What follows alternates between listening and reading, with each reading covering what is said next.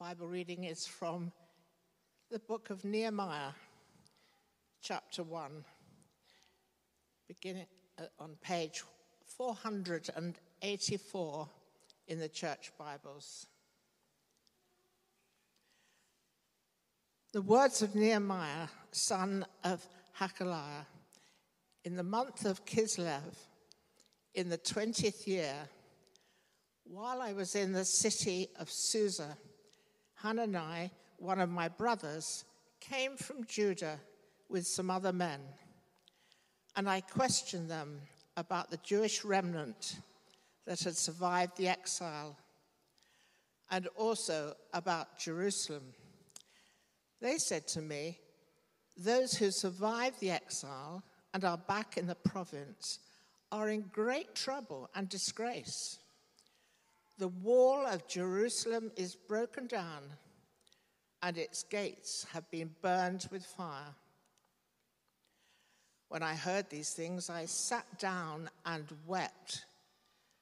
For some days I mourned and fasted and prayed before the God of heaven. Then I said, "Lord, the God of heaven, the great and awesome God, who keeps his covenant of love with those who love him and keep his commandments, let your ear be attentive and your eyes open to hear the prayer your servant is praying before you day and night for your servants, the people of Israel. I confess the sins we Israelites, including myself and my father's family, have committed against you.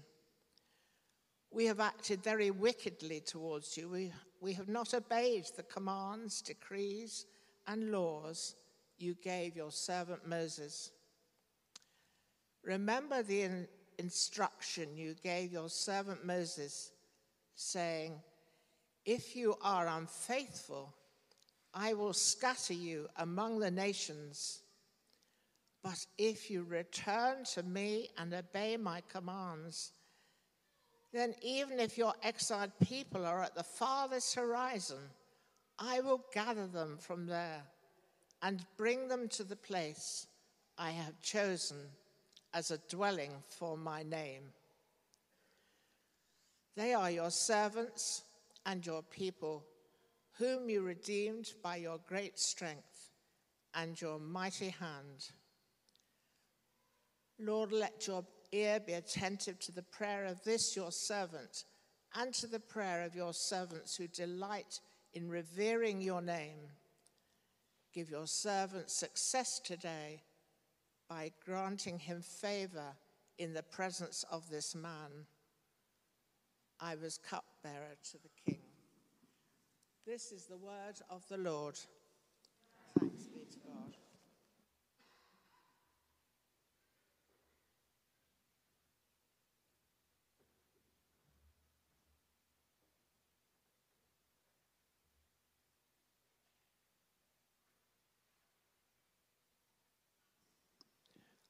When we hear the news or watch the news on TV, it would be a very heartless person who failed to be moved by some of the stories that we've heard over the last few weeks and months.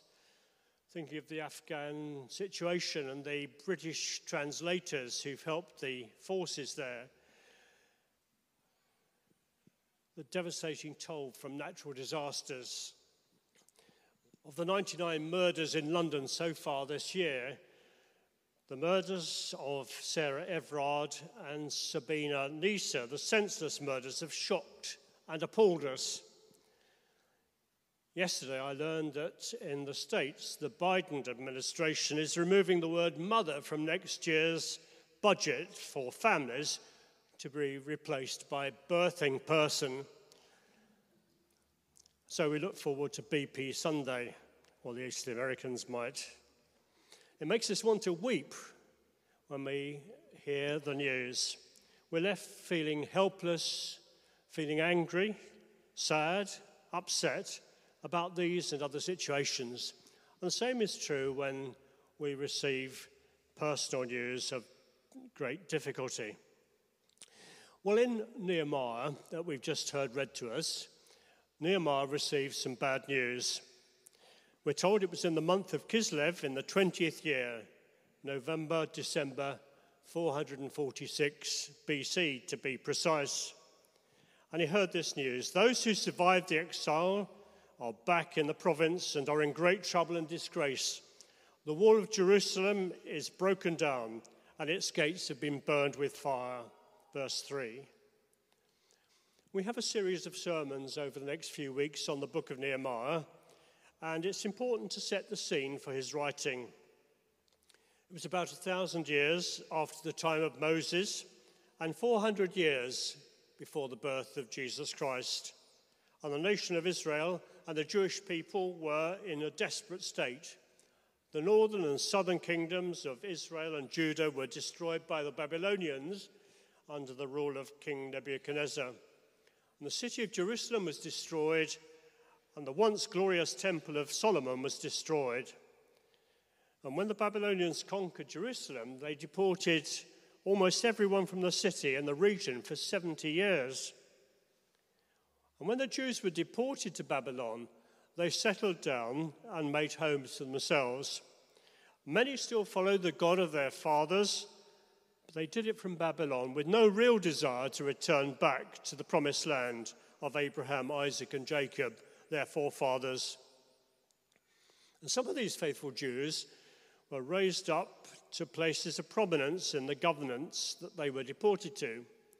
Think of Daniel, Shadrach, Meshach, and Abednego. They were all leaders. And Esther, she was made queen in Persia. But after 70 years of captivity, the enlightened policies of King Cyrus, under God's hand, he was God's instrument, allowed the people to return to their homeland. As Isaiah says, Cyrus is my anointed king. I take hold of his right hand. I give him the power to bring nations under his control. And so the people returned. But of the 2 to 3 million Jews who lived in exile and were deported, only 50,000, roughly 2%, returned to the promised land. But they did return. And in the days of Ezra, the book that precedes Nehemiah, we're told that they rebuilt the temple and laid the spiritual foundation for Israel once again, encouraged by Haggai, who was the contemporary prophet at the time. And our book, Nehemiah, begins 15 years after the book of Ezra ends, about 150 years after the city of Jerusalem had been destroyed. And for this long time, the walls of the city of Jerusalem were still in rubble. Under Ezra, we know that the citizens of Jerusalem had tried to rebuild the walls, but they failed and were stopped by their enemies. No one believed this problem could be overcome, so the walls lay in ruins and the people stayed in trouble. All would seem to be lost. But God has a plan. Nehemiah, a Jew, a high official in the Persian government, who wasn't a priest like Ezra or a prophet like Haggai or Malachi, but a Jewish layman, was the king's cupbearer in the king's court, as chapter 1 and verse 11 reminds us. King Artaxerxes at the time was the most powerful man in the world of his day, and he reigned over the vast Persian Empire from 464 to 424 BC. Nehemiah lived in the citadel of Susa, the capital, and the home previously of Esther. As cupbearer, he was in charge of the king's wine and will be called to drink some of the wine before the king to make sure it didn't contain poison. It was such a position of trust, of confidence that the king had in his cupbearer, as the kings of those days would be the focus of various assassination plots, which might include poisoning, and did indeed for Artaxerxes' father, Xerxes, who'd been assassinated by his chief bodyguard. But as the chief cupbearer, he was constantly at the king's side. He had a position of great influence, and he had the king's ear. And the cupbearer, if Nehemiah's wealth is anything to go by, was well paid, as he gave loans to people without interest, as we shall read in verse 5 later on. So here we have Nehemiah living in Persia in a very important role, but his mind was in Jerusalem, to the people he didn't know, people he'd never met, but he was concerned about them. And his brother brings him the news that the city walls have been devastated. And the people are called survivors, not a very hopeful picture. We might think that an important man like Nehemiah had more important things to think about than this distant city. Yet because his heart was on the things of God, his heart wasn't for himself, but for others. Nehemiah had the heart of the psalmist in 137. You remember that song made famous by Boney M some years ago? By the rivers of Babylon, we sat down and wept when we remembered Zion. Do you want me to sing it to you? No, okay. The writer speaks of his deep love for Jerusalem. If I forget you, O Jerusalem, let my right hand forget its skill. If I do not remember you, let my tongue cling to the roof of my mouth. If I do not exalt Jerusalem above my chief joy. That was Nehemiah's heart. And if Jerusalem was special to God, then it would also be special to Nehemiah. Well, how did Nehemiah react to this bad news? Verse 4 tells us, when I heard these things, I sat down and wept. For some days I mourned and fasted and prayed before the God of heaven. His reaction was beyond the immediate emotion. You and I know that sometimes, especially as we get older, things flash through our minds. I must do something about that. If we don't write it down or do something about it immediately, we tend to forget it unless we act on it quickly. The concern can quickly pass or most likely be forgotten. But Nehemiah's concern for his people and the state that they were in was something that was on his heart from the Lord, and it remained and grew, and the burden remained until the problem that prompted it was solved. Nehemiah didn't complain, he didn't whine, he didn't look about him to see who else could fix the situation. He knew immediately what to do, and he prayed, and he sought God intensely in that situation, and he prays to the God of heaven. He had a clear understanding of who he fasted and prayed to. There are many gods that people trust in, but only the God of heaven can really meet human need. And God was going to use Nehemiah to do something about this situation. But first, God had something to do in Nehemiah's life.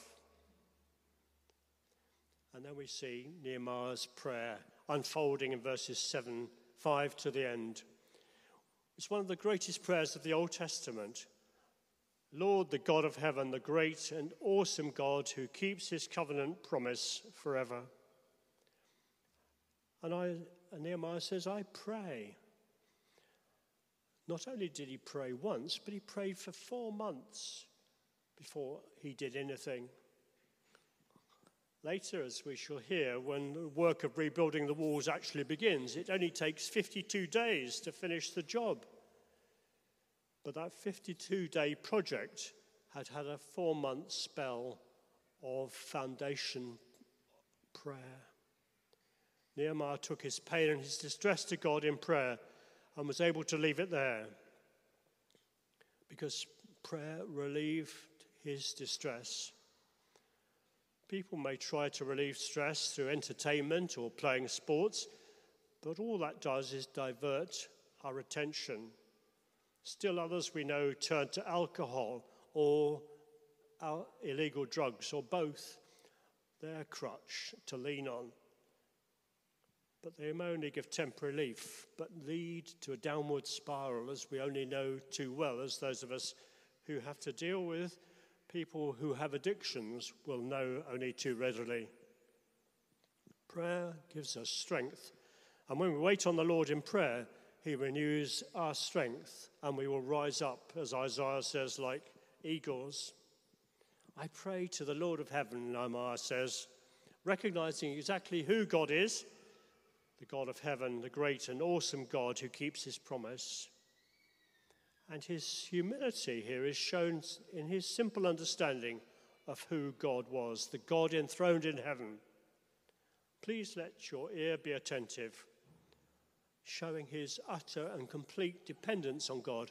God, I can't do anything without you. I need you. Only God could help, and only God could hear. And Nehemiah knew he would help. As we look back at our own lives,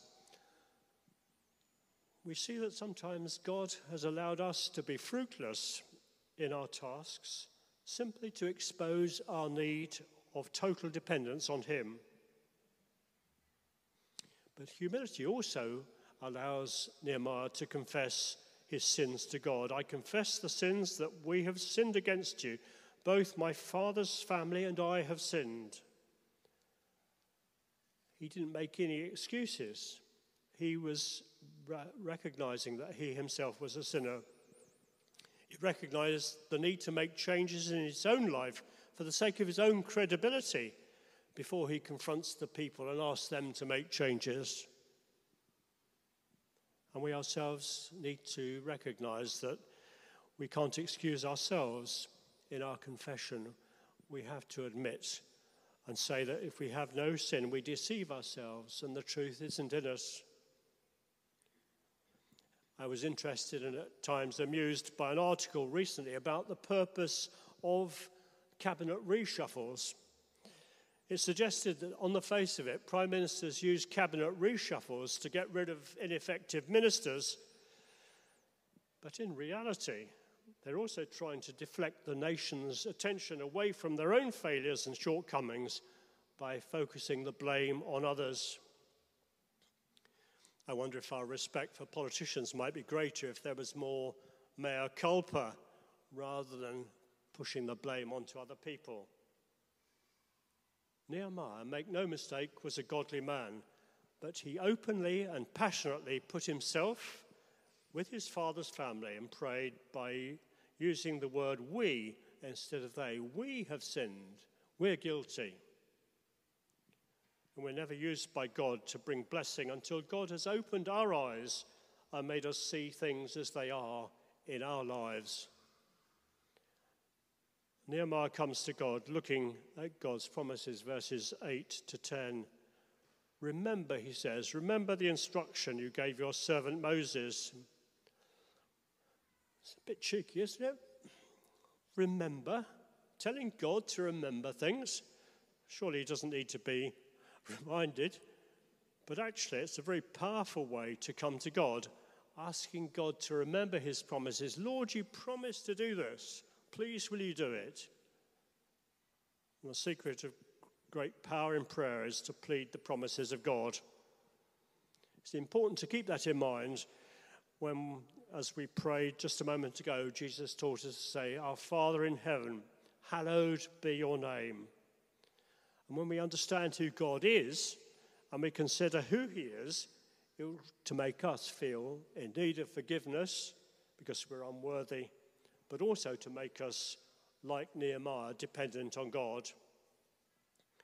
There are times when children come up to us and tug our arms and say, you promised you'd take us down to the beach, or you promised this or promised that, and we feel embarrassed. But prayer often demands that we ask God and say, you promised, Lord, to do this. Please, will you do it? And God fulfills his promises when we open our mouths and ask him to perform his promises. But Nehemiah not just only prays, but prays with a heart ready to do something. Let your servant be attentive to the prayer of your servant. And Nehemiah was going to do something about the sorry situation, not let someone else do it. And here his prayer is simply, God, use me to make it better. He prays for two things specifically: success and favour. Give your servant success today by granting him favour in the presence of this man. So he was getting to that point where he was going to Artaxerxes to ask for a favour. He desperately needs God's help because his success depends on the king's decision. And he asked for a bond of empathy or compassion which will be formed between himself and the king. Make no mistake, the risk in bringing this request before the king is considerable. Artaxerxes had a deserved reputation as a flip-flopping decision maker, to use an American expression. And Nehemiah was humble enough to ask God, with weeping and mourning and fasting and prayer, for his help. And so 4 months later, after the initial receipt about Jerusalem, the days arrived, and the next few weeks we'll see the result of that prayer. So what can we learn from Nehemiah in this passage? Firstly, I think we can learn that God reverses the policies of superpowers to accomplish his purposes when we pray. Secondly, God put on Nehemiah's heart the plight of his people. We can't solve the problem of every needy person in the world, but maybe we're part of the solution for some. Sometimes God's sovereignty places us where we can help. He expects us to do our part where we're called. If you're fortunate enough to be working today, God might want to use you, will want to use you in the place where you're working. Nehemiah confesses the sins of the people and appeals to God on the basis of God's own name and promises and reputation, not on his own reputation. And he appeals to God on the basis of God's promises. He prays for 4 months. And sometimes we need to learn patience in prayer as we bring matters to our Heavenly Father. And finally, we can learn that Nehemiah acts on the basis of his prayer, willing to put himself in personal danger, in his case, in order to see God's will accomplished.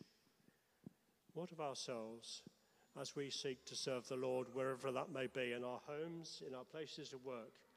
What does God want to use us for? We can be sure that he wants to use us, but only as we truly depend on him. Let's bow our heads to pray together. Thank you. Thank you, Heavenly Father, for your servant Nehemiah, for all that we can learn from his life, of his dependence upon you. Help us to claim your promises as we seek to serve you in the places where we live and work, that your name may be glorified through us and your kingdom be extended. For Jesus' sake. Amen.